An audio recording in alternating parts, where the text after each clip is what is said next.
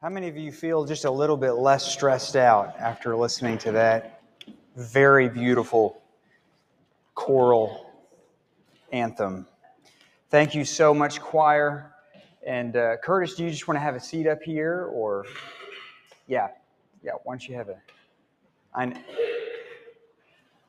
Let me not separate this blessed union between you two. So I'm reading today, and so I will just step out of the way as quickly as possible and proceed to do precisely that. So first, and this is important, the man standing here reading these words is not me. I have more hair, but he does have a better voice. My wife and I have been members at this church for 35 years, so most of you know me pretty well. However, I am happy that we have quite a few new faces in our family of faith who haven't heard me brag on myself yet. The Lord has certainly blessed our community of believers, and He has blessed me. Early in my life, I felt that my major choices and decisions were not made by me. That feeling didn't trouble me because most of what happened in my life was pretty good. In fact, I felt lucky. Years later, I came to realize that my life was not lucky, but blessed. God, the Holy Spirit, was leading me, sometimes dragging me.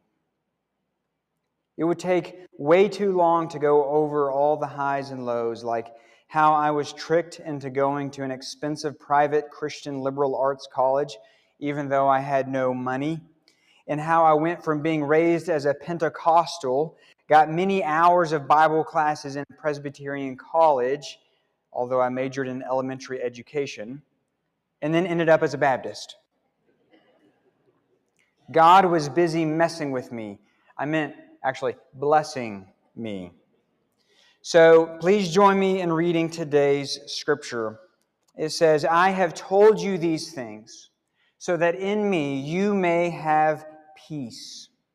In this world you will have trouble, but take heart. I have overcome the world. From the Gospel of John, chapter 16, verse 33. So Debbie and I met in college and got married in 1982. This is Curtis talking, not me. We moved here in Jackson, Mississippi in 1988 with our two beautiful daughters and joined this wonderful church family. And as I got a little older, my early 30s, I began to feel like I had a handle on understanding life. Man, was I stupid. I thought I knew about trouble in life because when I was 18, my father was diagnosed with a severe form of schizophrenia. It was a difficult, miserable, ugly time.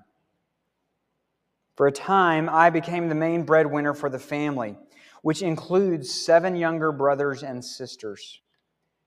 My parents had no health insurance or savings. We lost almost everything we owned. It was my first experience with doubt and even anger toward God. But God got me through it, and I began to understand a little about grace. I'm going to jump ahead and basically make a list of events that God used to teach me about faith and trusting Him in all circumstances. In 1997, I was diagnosed with tonsil cancer. I had surgery, chemotherapy, and radiation. It was not fun. It was painful and exhausting. I had to be on a food pump constantly, so I was stuck at home unless I was getting treatments. Even the healing process was painful. But God blessed me through the entire process. He gave me peace that I would get through this. And I spent a lot of time reading my Bible, especially the Psalms. The people in this church and the community around blessed me and my family with prayers, love, and with their hands. Their actions proved their faith and love. It was the best part of having cancer. There was no crisis of faith. It strengthened my faith. But I had a lot to learn. In 2012, we experienced our greatest and most difficult crisis. Our youngest daughter, Kimberly, took her life. She was 27. We were totally unprepared. For me, the guilt was overwhelming. Dads are supposed to protect their children. I failed at that. Dads are supposed to fix things. It's irrational, but for a long time that thought hung with me. How do I fix this? And I struggled with God. I felt betrayed. How could God allow this? I was angry. I came into this room, this sanctuary, and I yelled at Him. Sure, I accepted His will, but He was wrong. This hung with me for a long time. God was silent. And later I realized that His silence was actually His patience. I eventually realized that He was always with me. He knows what it's like to lose a child. My recovery started with a very good friend, Joel Snow. He talked with me and convinced me to see a very good psychiatrist. I was diagnosed with depression and PTSD. He recommended medication and counseling. And the Lord drew me back to Himself. God used doctors, medicine, good friends, and prayer, and His love to heal me emotionally and spiritually. The ultimate grace that the Lord gave me at that time was that I could trust Him completely. That I can say with David, He alone is my refuge, my place of safety. He is my God, and I trust Him. From Psalm 91, verse 2. And with Job, though he slay me, yet I will hope in Him. In my mind, it came down to this. I had to choose between despair and hope. By the power and grace of God's Holy Spirit, I chose hope. Am I perfect in my faith now? A superstar of faith? Far from it. Just ask my wife. But I am a recipient of God's grace. I'm not strong. I am weak on my own. Any strength I have comes from Him. Moving on. In 2016, I had extensive surgery for cancer on my throat. This was the cancer that cost me my voice box and the ability to eat normally. I had to blend and drink all my food. I also lost about 140 pounds, but all of that was not in my throat. My teaching career ended. I had taught 5th through 8th grade for 33 years, as well as many years teaching adult discipleship classes here at church. Teaching was the gift that the Lord gave me, and now it was over. Or so I thought. After 2 weeks in the hospital, I was sent home. 2 days later, I was back in the hospital after passing out and having a seizure at home. The day after I was admitted, my carotid artery, I don't know if I pronounced that, carotid artery. They don't tell you this, but when you go into ministry, you're supposed to get a medical degree also. My carotid artery hemorrhaged, and I was rushed into emergency surgery. The Lord was very good to me. If anything on the timeline had been different, I likely would not have survived. I was literally in my surgeon's hands when I hemorrhaged. I spent 2 more weeks in the hospital. I had necrotizing fasciitis, flesh-eating bacteria, and it cost me my carotid artery in my neck. I finally went home again. I would like to say that everything went smoothly. The truth is, I was scared. The trauma of the surgeries was not only physical, but also psychological. God used my wife, Debbie. I don't know if she knew how afraid I was. She usually knows what I'm thinking and feeling. She was patient and gradually and gently moved me forward. With her encouragement, I gradually lost my fear. Still, it took me a long time to get over it. Debbie was patient. She urged me to walk around the house and eventually to walk to the mailbox, about 250 feet. After some time, she got me to start wearing something other than my bathrobe. She bathed me with washcloths and dry shampoo until I got my device to cover my stoma, and I started taking very quick and careful showers. God used Debbie to give me courage and confidence. When I served as a deacon after the surgeries, I helped to serve communion. Since I can't eat, I have to pass on partaking of the bread, which often made me feel self-conscious as I stood in front of the church. Then one Sunday, as I was serving, it came to me that the next time that I will eat normally will be in the presence of Jesus.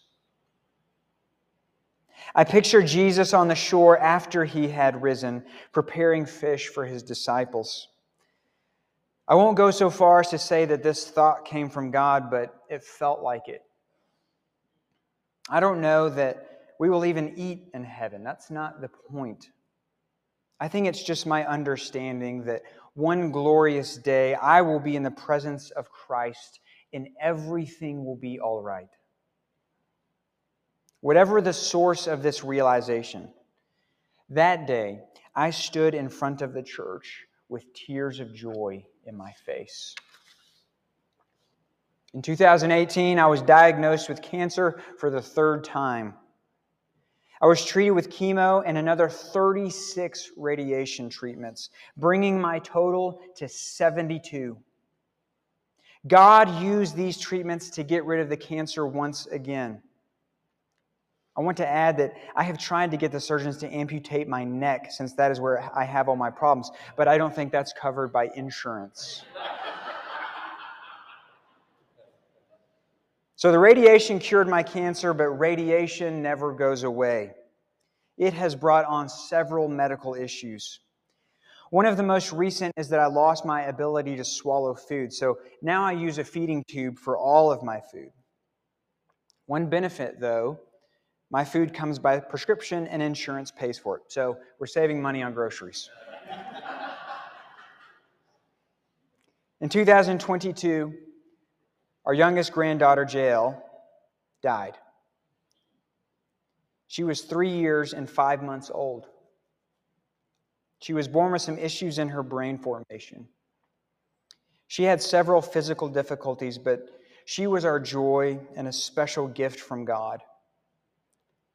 We miss her and her joy of life, but we rejoice in the knowledge that she is whole and happy with our Savior.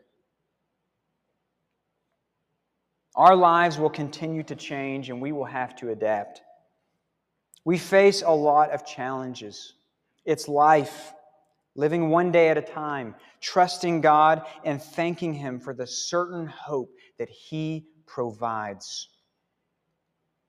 People sometimes tell me that I'm an inspiration. That confuses me and makes me uncomfortable. I don't have any great inspirational qualities. I just haven't died and I haven't rejected God. I still go to church and I do what I can.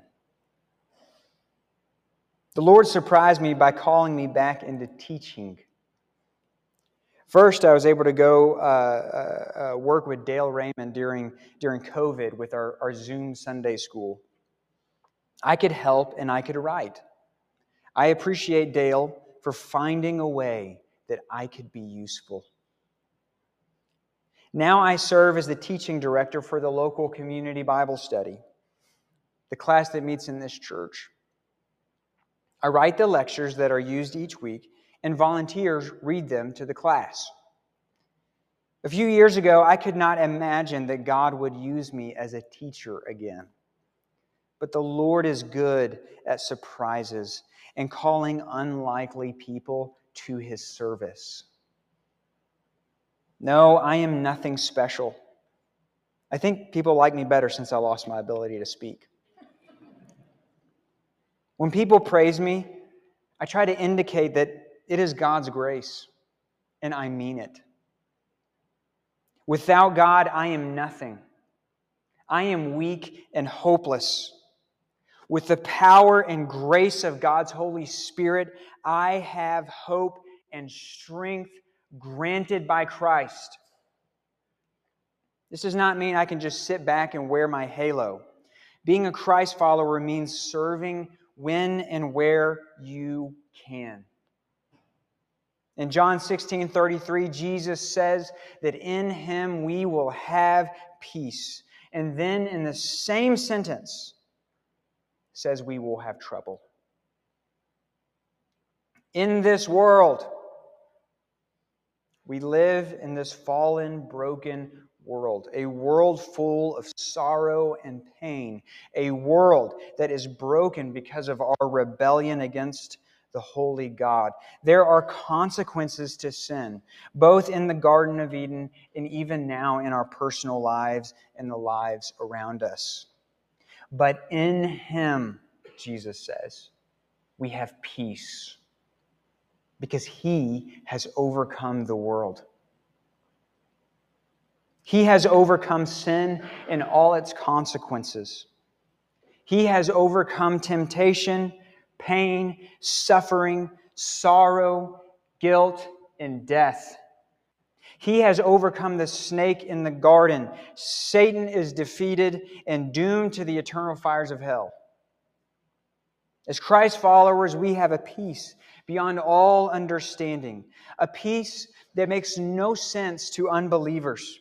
We have a peace that does not depend on our circumstances. It is a peace in spite of them. We have a peace that does not come from our own strength of mental fortitude, of moral character. It comes only from God's grace. Because of Jesus, we have peace with our holy God. We have the certain hope of eternity with Him. This peace, this joy, it's not dependent on our emotions. Our emotions are physiological, okay? A nice cup of coffee or a bowl of ice cream can make me happy, okay? The peace that God grants us is much deeper than our emotions. I can have peace with God and be unhappy with circumstances. The difference is one of perspective. What controls my thoughts and actions? With God's grace and the power of His Holy Spirit, we can be at peace, knowing and above all, trusting our Savior. One day, all tears and pain will be gone. All believers will be united with Christ. So take heart, Jesus says, because Jesus has overcome the world. Thanks be to God. Thank you, Curtis. Let me say a prayer for us. Loving and generous God, I give thanks for the testimony of Curtis Caylor. I'm not thankful for the things that life has done to him, but I am thankful for the way that you have wasted none of it in his life. I'm thankful, Lord, that you have never given up on him.